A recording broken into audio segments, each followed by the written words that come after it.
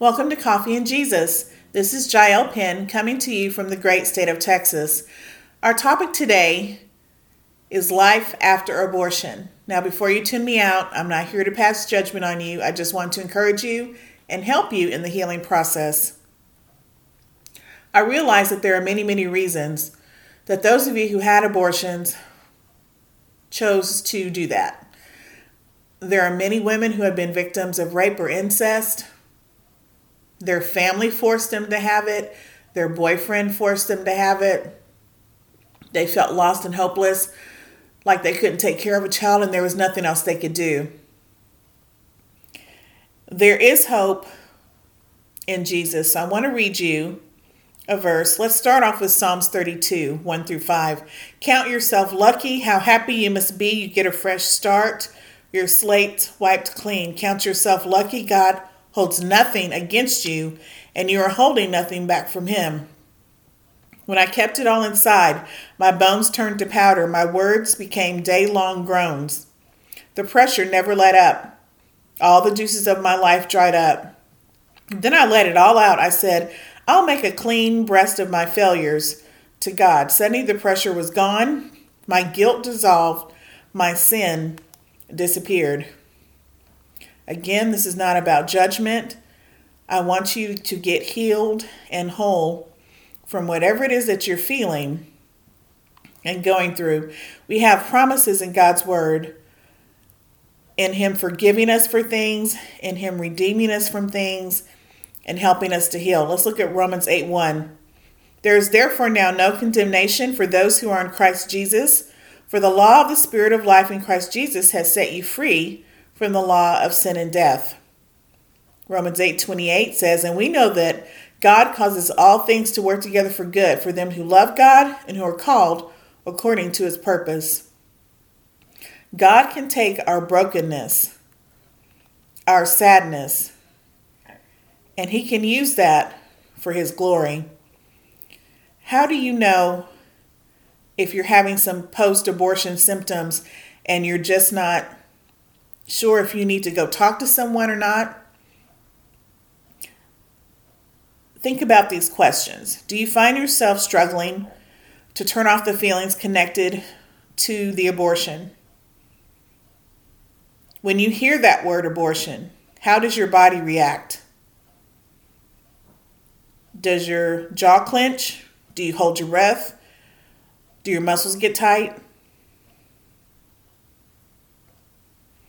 Are you affected by physical reminders of the abortion? It bothers you to see pregnant women or babies or baby clothes. Are you uncomfortable around children? Are there certain times of the year that you feel depressed? Usually around the anniversary date of the abortion. Are you in a current situation where you could be faced with another unwanted pregnancy and you're getting really nervous? Have you had suicidal thoughts? Have you felt like you were grieving a great loss? If you have children now, are you able to bond with them? Do you smother or overprotect them?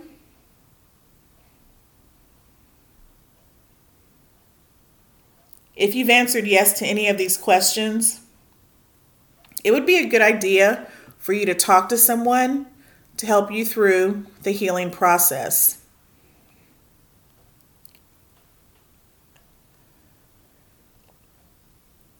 We are here for you. The church, true Christian churches are here for you. We're not here to pass judgment on you. We are here to love you and help you through this to the best of our ability. There are a couple of books that you can buy. Precious Unborn Human Persons by Gregory Koukl. That's Koukl. Forgiveness, I Just Can't Forgive Myself by Robert D. Jones. Healing After Abortion by David Powlison, Powlison.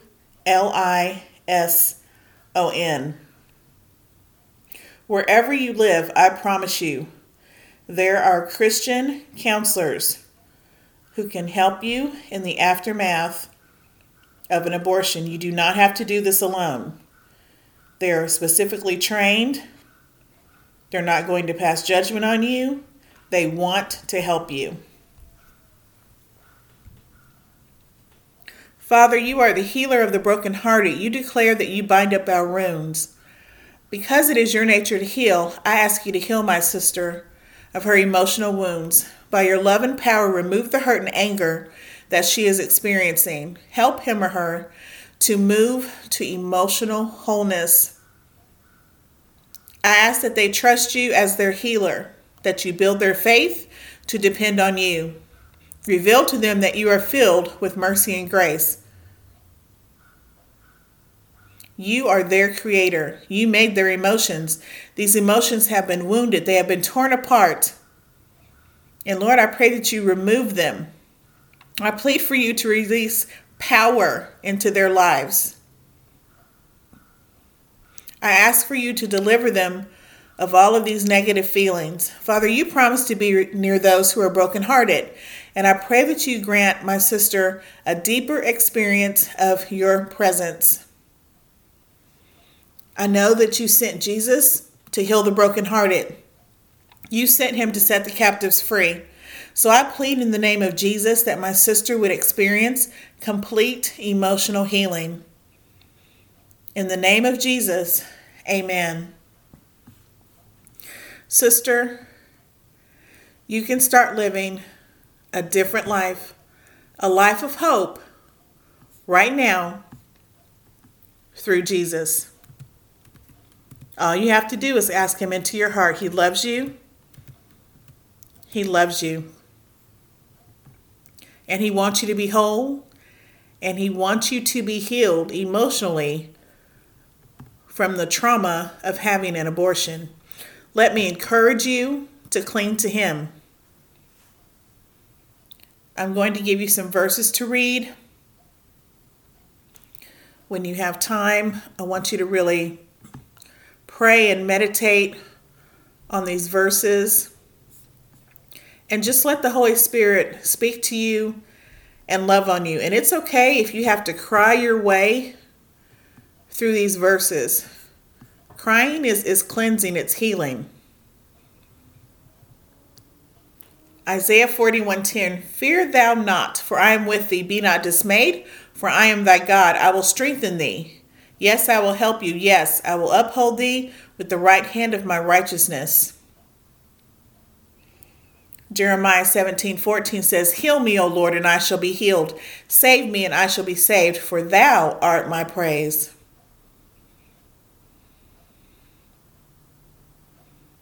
James 5:15, and the prayer of faith shall save the sick, and the Lord shall raise him up, and if he have committed sins, they shall be forgiven him. Psalms 103:2-4, bless the Lord, O my soul, and forget not all his benefits.